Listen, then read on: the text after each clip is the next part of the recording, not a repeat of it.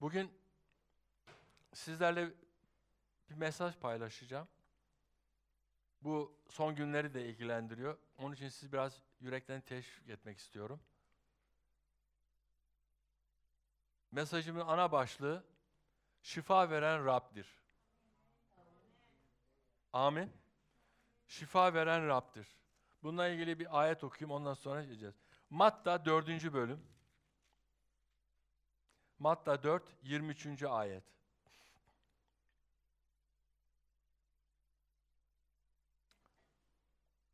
Buldunuz mu? İsa Celile bölgesinin her tarafını dolaştı. Buralardaki havralarda öğretiyor. Göksel egemenliğin müjdesini duyuruyor. Halk arasında rastlanan her hastalığı, her illeti iyileştiriyordu. Amin.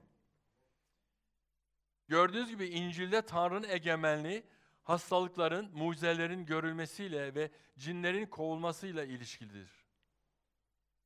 Tanrı'nın egemenliği ruhsal bereketlerin yanı sıra bedensel bereketleri de içine alır. Amin.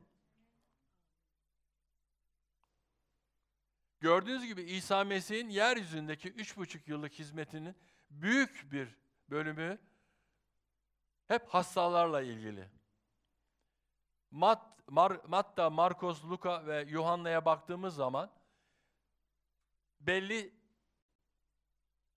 belli kişilerle olan farklı hastalıkları İsa'nın nasıl iyileştirdiğini görüyoruz. Amin.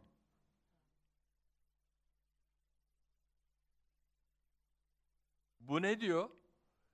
İsa ne dolaştığı zaman büyük bir topluluk onu her zaman izlemiştir. Amin. Ve bütün hastalıklar, hasta olanlar geldiği zaman İsa hepsini iyileştirdi. Sadece bu kutsal kitapta okuduğumuz bir kişinin iyileşmesi değil. Sayısız, o kutsal kitaba yazılamaz. Mucizesi sonsuz. Bugün dünyaya baktığımız zaman, tıp dünyasına baktığımız zaman, hastaları iyileştirme farklı bir şekilde dağılmıştır. İç hastalıkları, dahiliye, kalp hastalığı, ortopedist değil mi? Bunların da ünlüleri vardır işte, doktorlar falan. Ortopediste gittiğin zaman senin kalbine bakmaz. Doğru mu? Başka bir iç hastalığına gittiğin zaman bakmaz. Hepsinin bölümü ayrıdır. Ama İsa hekimlerin, doktorların üstünde. O her şeye şifa verir. O her hastalığa, her illete bakar. Ne diyor Yaşaya 53. Onun yaralarıyla biz şifa bulduk. Ne zaman? 2000 yıl önce. Daha biz doğmadan önce İsa Mesih çarmıhta kendisine inananların bütün hastalıklarını, bütün sıkıntılarını, bütün yoksulluklarını üzerine aldı. Ve Tanrı'dan bir dakika ayrıldı. Değil mi? Orada öyle diyor. Lama lama sabaktaki Tanrım neden durma yaptı? Çünkü Tanrı günahtan nefret ediyor. Ama günahkarı seviyor. Onun için bizi kurtardı. Biz günahkardık. Ne zaman tövbe ettik? O zaman Rab'le beraber kurtulduk. Amin. Onun için İsa'nın yapamayacağı hiçbir mucize yok. Diyeceksin ki şimdi bu Covid-19 her yere yayıldı. Bunun sebebi ne? İblisin bütün dünyada iblis karşıtlarıyla beraber bu planı desteklemesi. Ama biz kendimizi korumak zorundayız. Sağ olsunlar internetten de bize yazıyorlar. Burada da olanlar yazıyorlar. İşte şu rahatsızlığım var, dua edin. Evet biz dua ediyoruz imanımızı birleş. Ama en büyük duayı sen kendin yapacaksın. Sen kendi imanını güçlendireceksin. Sen kendine şifa olacaksın. Ve öyle genel bir dua yok. Rab bana şifa ver. Yok öyle bir dua yok. Rahatsızlığın neyse onun adını koyacaksın. Diyelim ki migren hastalığın var. Rab bedenimdeki migren hastalığını İsa Mesih'in adıyla kovuyorum. Rab vücudundaki kanser hücrelerinin kurutulmasını ve bu bedenin def edilmesini İsa'nın adıyla ilan ediyorum diyeceksin. Yani özellikle neyse o adı kullanacaksın. Genel bir dua yok. Rab sen bana şifa ver. Rab soracak, Hangi bir şifanı istiyorsun? Neredeki rahatsızlığı? Sen belirteceksin ki Rab seninle beraber onun üzerine çalışacak. Amin. Onun için bir insanın İsa Mesih'in adını kullanarak şifa istemesi için en önemli unsur onu Rabbi ve kurtarıcı olarak kabul etmesi. O isimdeki gücü alabilmen için senin iman etmen gerekiyor. Amin. Bu çok önemli. İsa ne dedi? Benim adımı kullanarak dedi, etrafta dolaşanlar, şunu yapan, bunu yapanlar var. Ama ben seni tanımıyorum diyecek bir gün İsa. Biz sahtecilik yapamayız. O dinin unsurlarından bir tanesi. Herkes dinci. Herkes her şeyi biliyor. Alçak gönüllü olacaksın ve Tanrı sözünü hayatında uygulayacaksın. Bir ayet var. Matta 8. bölümde 8:1'de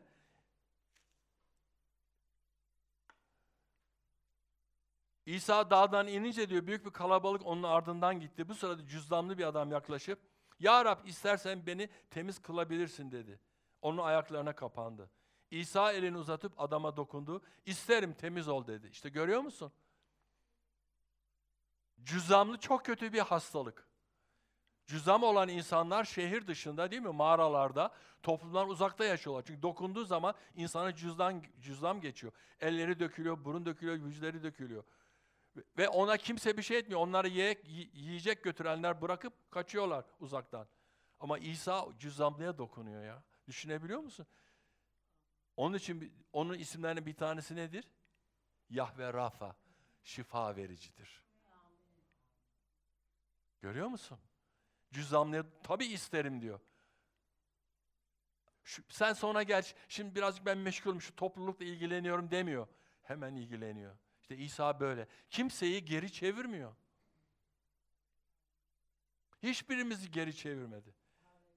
Beni de geri çevirmedi. Ben 40 yıldır iman ettiğim yıllar da dahil alerji ve astım öncesiyle mücadele ettim. Amerika'da, Türkiye'de en önemli hastanelerde ve doktorlarda test yaptırdım. 17 tane vücudumda alerji vardı. Şimdi onları size saymak istemiyorum. Yani her şey olabilir. Bana tek söyledikleri şuydu: kapalı bir yerde, klimanın olduğu bir yerde duracaksın. Koku hissetmeyeceksin. Hapis gibi. Verilen bütün ilaçlar seni uyuşturuyor. Ama iman ettikten sonra bir gün kürsüden paylaşıldı. Ve ruhsal kulaklarımı açtım. Eğer dedim İsa insanları tanıklığını duydum, onları iyileştiriyorsa Hamdi'yi de iyileştirir. O zaman Yaşaya 53. bölümü devamlı okudum. Dedim İsa eğer benim için böyle bu vücudu parçalandıysa, bu gırbaçları yediyse, çarmıhta bu eziyeti çivilendiyse benim için çivilendi. Hastalıklarımı almış. Ben niye taşıyorum hala? Yıl 1998. İsa beni iyileştirdi. Hiçbir sıkıntım yok. Hiçbir şey artık o 17 taneden hiçbirisi beni etkilemiyor. Onun için kimse bana diyemez, İsa şifa vermedi. Ben gülerim. İşte karşıdaki o kişi duruyor. Şifa almış kişi duruyor diye. Burada da geliyor, ne yapıyor? Cüzdanlıya dokunuyor. Ondan sonra bir tane yüzbaşı var. Bölüğün komutanı.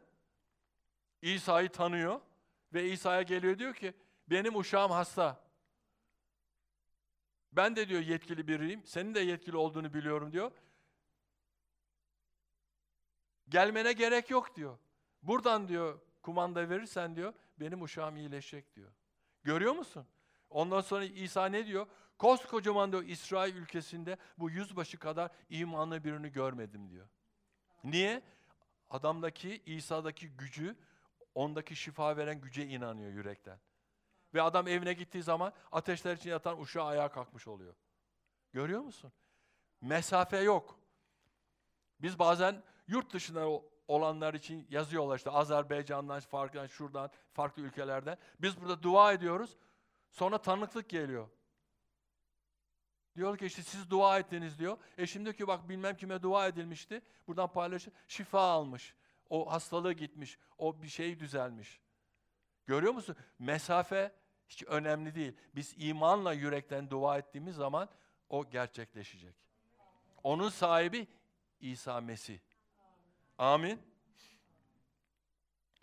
Mesela başka bir olay. Kanaması olan kadın. Bunu hepiniz biliyorsunuz değil mi, kanaması olan kadını? 12 yıldır devamlı kanama çekiyor. Bayan hanım rahatsızlığı. Doktorlara gitmiş, parası bitmiş, hiçbir şey yok. Ama duyuyor. Nasralı İsa. O kadar insan şifa almış ki. Ve o devirlerde kanaması olan bir kadın yasaya göre toplumda yakalanırsa taşlayarak öldürüyorlar. Örtünüyor. Bir diyor ona yaklaşabilsem diyor. O kalabalık arasında sürünüyor. Gizli gizli, gizli gizli. Artık ne kadar mesafe gitti bilmiyorum. Bir gün görürsek cennette sorarız ne kadar mesafe yürüdün diye. Ve kadın geliyor, o kadar bir kalabalıkla beraber İsa yürüyor ki İsa'ya dokunamıyor, giydiği esbabın ucuna dokunuyor. O anda diyor kanaması durdu. Ve İsa diyor ki bana kim dokundu?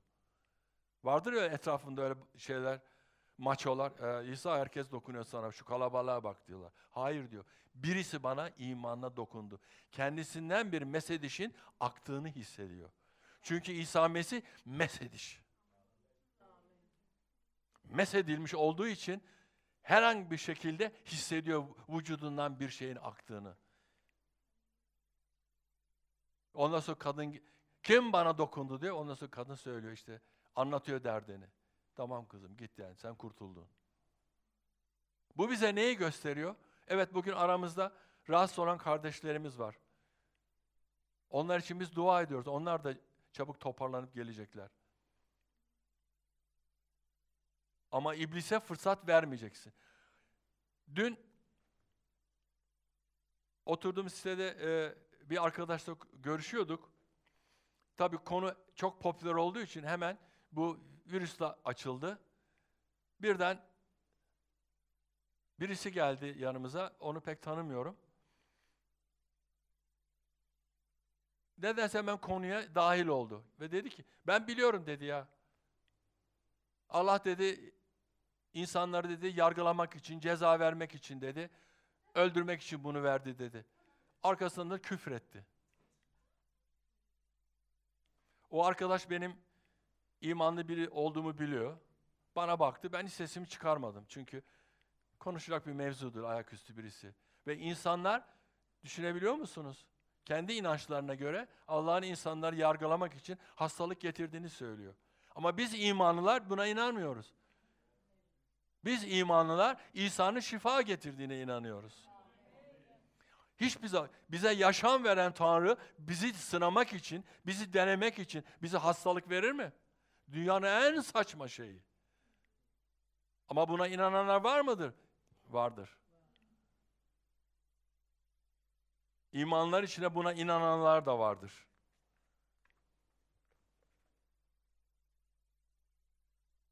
Hiçbir şekilde insanların hastalıklarla boğuşması, rahatsızlıklarla boğuşması, illetlere sahip olması Tanrı'nın planı değildir. Tanrı'nın planı insanlara bol yaşam vermektir. Ama biz üstümüze düşen görevi yapacağız. Tanrı sözünü okuyacağız. Durumlara daima karşı geleceğiz. İyi besleneceğiz. Sigarayı bırakacağız. Alkolü bırakacağız. Yabancı uyuşturucuyu bırakacağız. Genel konuşuyorum. Bedenimizi koruyacağız. Sağlıklı beden Rabbe tapınır. Hasta beden tapınmaz. Hasta beden hep şikayet içindedir. Niye ben hastayım? Yeteri kadar ilaç almadım. Şu an doktordan şikayet, hemşireden şikayet, herkesten şikayet. Ben niye yatalak oldum? Ama biz zayıf bir imanlı değil değerli arkadaşlar. Güçlü bir imanlı olmalıyız. Kendi imanımızı kullanmamız hepimiz. Bireysel olarak. Ne diyor Yuhanna 10? Hırsız diyor çalmaya, mahvetmeye, ölmeye geliyor diyor değil mi? Yani fırsat verdiğin zaman diyor hemen atlayacak balıklama. Ama arkasından ne diyor İsa Mesih? Ben diyor bol yaşam vermek için geldim. O zaman nasıl diyebilirsin ki İsa Mesih bizleri denemek için, bizim imanımızı test etmek için bize Korona 19'u yapıştırdı? Diyebilir misin bu ayeti bildikten sonra? Asla, değil mi? Asla. Hep beraber söyleyin. Asla. O şeytanın planı. Şeytan dünyasal yaşamda olaylara hakim olmak istiyor. Gökten düşen bir zamanların en iyi meleği şeytan oldu. Ve Tanrı bizi uyarıyor. Diyor ki o havada dolaşıyor, dikkat edin diyor. Benim karşıtım diyor yeryüzünde diyor. Zamanı geldiği zaman onu bağlayacağım ateş gölünde diyor. Bir daha diyor kımıldayamayacak bir şekilde gelecek diyor. O günler de gelecek. Amin. Peki netice itibariyle nedir? Mesih aracılığıyla gerçekleşen her mucize şeytanın yaptıklarına son vermek ve onun kötülük egemenliğine son vermektir. Tanrı'nın planı bu. Mesih'in adıyla her diz çökecek, her dil diyecek.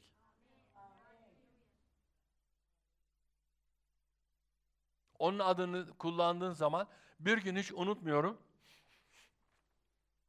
Yıllar evvel bir genç geldi, uzun boylu bir genç. Kolunda dövmeler, yakmalar. Dedi ki işte kötü bir ruh beni takip ediyor. Toplantının sonunda hiç olmuyor. Şu arka tarafta Pastör Güçlü, ben, biri Pastör Gadvil, birileri daha vardı. Pastör Güçlü dua etti. Adam pat diye yere düştü. Biz ayaklarını şeylerini tutuyoruz, böyle debeleniyor. Böyle şey gibi kükrüyor. Bir anda döndü İngilizce dedi ki Pastör Güçlü'ye, ben seni tanıyorum pastör dedi. İngilizce. Adamın İngilizcenin iyisini bilmiyor. Ondan sonra tabii cinleri kovduk. Adam biraz rahatladı. Ertesi gün geldi, dedi ki buradan çıktıktan sonra kaldığı yere giderken o daima gördüğü o iblis, içinden çıkan iblis köşede beni yaktınız.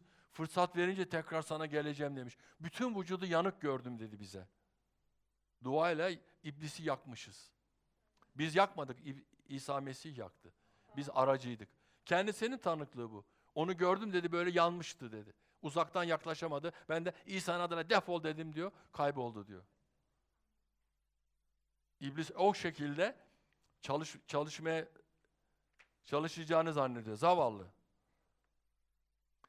Yani bütün hastalıklara çare olan İsa Mesih'tir değerli kardeşler. Ferisiler ne yaptı? İsa'nın insanları iyileştirdiği zaman tepki gösterdiler. O kambur olan bayanı hatırlıyorsunuz değil mi? Yıllardır kambur böyle tapınağa geliyor. Hiç kimse kadına yardım et. Hani ferisiler dinciydi, süslü elbiselerle köşelerde böyle dua eder, bağırırlar, dikkat çekerlerdi. İsa kadını iyileştirdi, tepki gösterdi. Oo, bu bizim özel kutsal sabah günümüzde sen bunu iyileştirdin. O da onları azarladı. Hiç görmüyor musun gözünün önünde iki büklüm olmuş bu kadını? Niye onun iyileşmesine tepki gösteriyorsunuz? Niye? Çünkü kendilerinin yetkileri kaybolacak.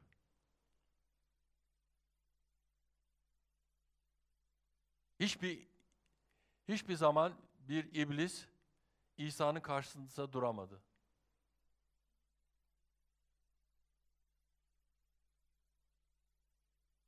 İsa yine yürüyor. Kalabalıkla yürüyor. Bir kör adam. O devirlerde böyle kör, sağır olanlara özel bir elbise verirlermiş, giyerlermiş ki insanlara bahşiş, yardım versinler diye. Adam ama duyuyor kulakları. İsa geçtikten sana bağırıyor. Davutoğlu bana yardım et. Yine etrafında şeyler var ya, yalakalar. İsa diyorlar ki yürü efendim, işimiz var, gücümüz var, yürü. İsa duruyor. Adam bir daha bağırıyor. Değil mi? Okudunuz. Şimdi ayete geri dönmüyorum, anlatıyorum. Yine duruyor. Çünkü o içeriden gelen o ses var ya, İsa'ya dokunuyor. Ve dönüyor, adamı getiriyorlar. Ne istiyorsun diyor. Adam ne diyor? Ben yoksulum, bana bol para mı ver diyor. Görmek istiyorum diyor. İşte o adamın en büyük ihtiyacı nedir? Paradan, şeyden çok görmek istiyor. Onun için biz de en önemli şeyimiz neyse İsa'ya onu getireceğiz.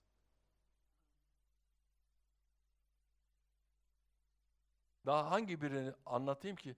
4 tane müjde kitabında bütün şeyler yazıyor. Bunları okuyup buradan kendimize paya çıkartmalıyız. Ve Tanrı'dan şifamızla ilgili dua ederek isteklerimiz olduğumuz zaman iyi bir yaşantımızın olması lazım. İyi bir ilişki içinde olmamız lazım. Günahtan uzak, daima Rab'le olan, tapınan, dua eden, onunla ilişkisini güçlendiren bir imanlı olmamız lazım. Sadece işimiz istediği zaman İsa merhamet diye bağırmamız yetmeyecek. Amin.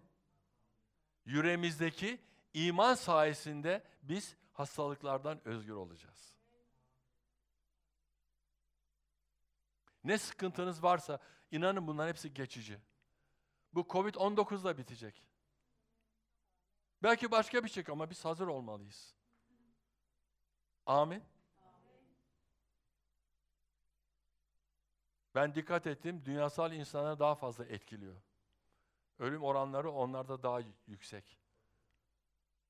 Çünkü onların bir güveneceği yok.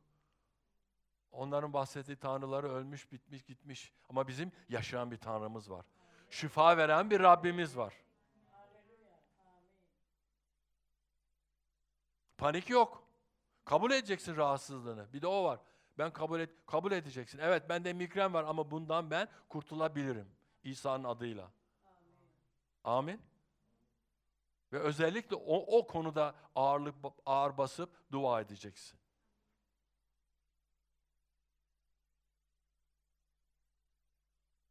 Onun için yüreğimizi Tanrı sözüyle dolduracağız. Kutsal ruhtan her zaman yardım isteyeceğiz. Bize diyeceksin yol göster, bize öncülük yap, bizi koru. Biz İsa'nın kanıyla yıkandık. Biz onun koruması altındayız. Son damlasına kadar çarmıhta kanını bizler için döktü. Ve biz onun bedeninden şifa aldık. Ne kadar sıkıntı çekti. Kutsal kitapta yaşaya bölümünde yazılanlar bile insanın yüreğini sızlandırıyor. Bir insanlıktan çıktığı bir et parçası gibi düşünülüyor. Ama biz onun yaralarıyla şifa bulduk. Son yemekte ne dedi? Alın dedi, bölün şu ekmeği, bu benim bedenim.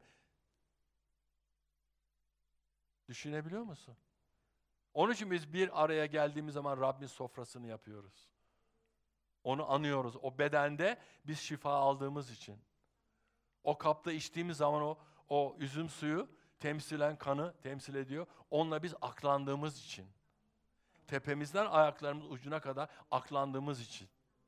Bunu hiçbir zaman unutmayacağız. Unutmamamız lazım. Bazı insanlar diyor ki ben dua ettim ama hala şifa alamadım. Ne yapmam lazım? Vazgeçmeyeceksin. Duaya devam. İsa'ya daha yakınım olacaksın. Daha fazla tapınacaksın. Daha fazla dua edeceksin. Ona yakın olacaksın. Ben şifamı aldım, bay bay demeyeceksin. Kalacaksın Rab'de. Yarın ne olacağını bilmiyorsun. Her an ona ihtiyacımız var.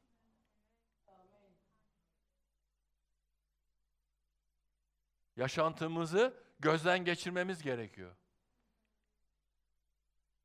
Her an yaşantımızı gözden geçirmemiz gerekiyor. Acaba Tanrı'nın istemediği bir yanlışlık mı var? Bir yanlış bir şey mi yapıyorum? Bir durum mu var farkında değilim? Bir sözümle Tanrı'yı mı incittim, kutsal ruhu diye düşünmemiz lazım değerli kardeşler. Tanrı sözü Gayet açık. Filipeliler 4. bölüm.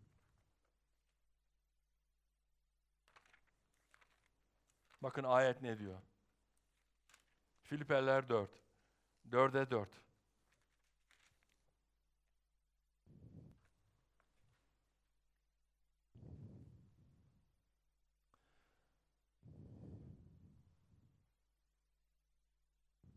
Buldunuz mu? Rab'de her zaman sevinin. Yine söylüyorum, sevinin. Uysallığınız bütün insanlarca bilinsin. Rabbin gelişi yakındır. Hiç kaygılanmayın. Her konudaki dileklerinizi Tanrı'ya dua edip yalvararak şükranla bildirin.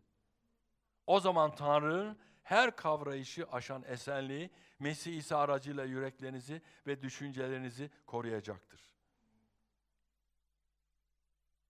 O gün şifa aldıysak sevineceğiz. Yine sevineceğiz. Çünkü Tanrı dualarımıza cevap verecek. Ve Tanrı'nın büyük bir amacı var bizim için.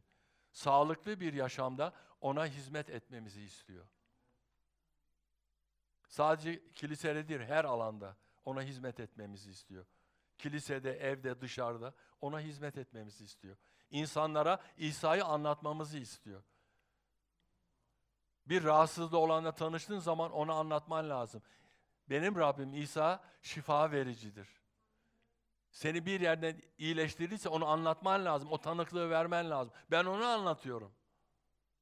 Çok kişiye ben burada dua ettim. Şifa aldılar. Astım rahatsızlığı olanlara. Çünkü Rab beni o konuda iyileştirdi ve Rab bana o konuda iman gücü verdi ve ben de dua ettiğim zaman insanlar şifa alıyor. Ben bir aracıyım. Mesih yapıyor. Sen de bir şeyi anlatacaksın insanlara. Duydun birisine, farklı da olsa anlatacaksın tanıklığını. Bak, Rab bana şifa verdi. Amin. Haleluya. Nasıl, alıyor musunuz bir şeyler? Moraliniz güçleniyor mu? Ben sizi yürekten teşvik ediyorum. Korku yok, panik yok. Rab bizden yana. Amin. Her zaman onu almalıyız. Her zaman ona güvenmeliyiz. Ondan başka güvenecek hiçbir kimse yok. Biz insana değil, Rab'be güveniyoruz. İnsandan değil, Rab'den bekliyoruz.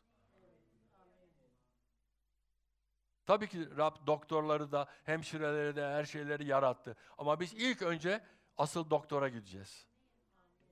Dedim ya, çok farklı branşlar var tıp dünyasında ama o bütün branşların üstünde tek. Her konuda şifa verici. Amin.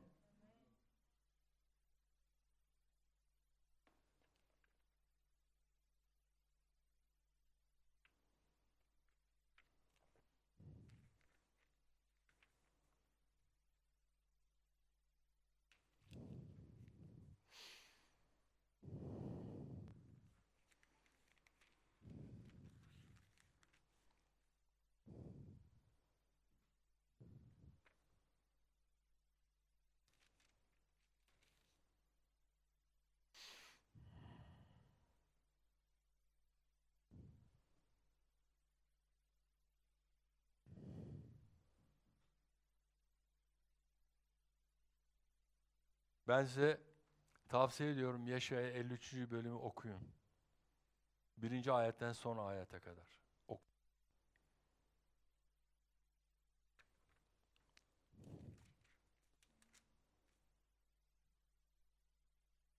Verdiğimiz habere kim inandı? Rabbin gücü kime açıklandı? O, Rabbin önünde bir fidan gibi, kurak yerdeki kök gibi büyüdü. Bakılacak biçimden, güzellikten yoksundu. O kadar gırbaçlandı, o kadar eziyet çekti ki artık bir insana benzemiyordu. Gönlümüzü çeken bir görünüşü de yoktu. İnsanlarca hor görüldü. Yapayalnız bırakıldı. Acılar adamıydı. Hastalığı yakından tanıdı. Senin ve benim hastalığımı yakından tanıdı. İnsanların yüz çevirdiği biri gibi hor görüldü. Ona değer vermedik. Aslında hastalıklarımızı o üstlendi. Amin. Bir amin alayım. İşte en büyük kanıt bu. O hastalıklarımızı üstlendi. Üstüne aldı. Acılarımızı o yüklendi. Bizse Tanrı tarafından cezalandırıldığını, vurulup ezildiğini sandık. Oysa bizim isyanlarımız yüzünden onun bedeni deşildi. Bizim suçlarımız yüzünden o eziyet çekti. Esenliğimiz için gerekli olan ceza ona verildi. Bizler onun yaralarıyla şifa bulduk. Amin.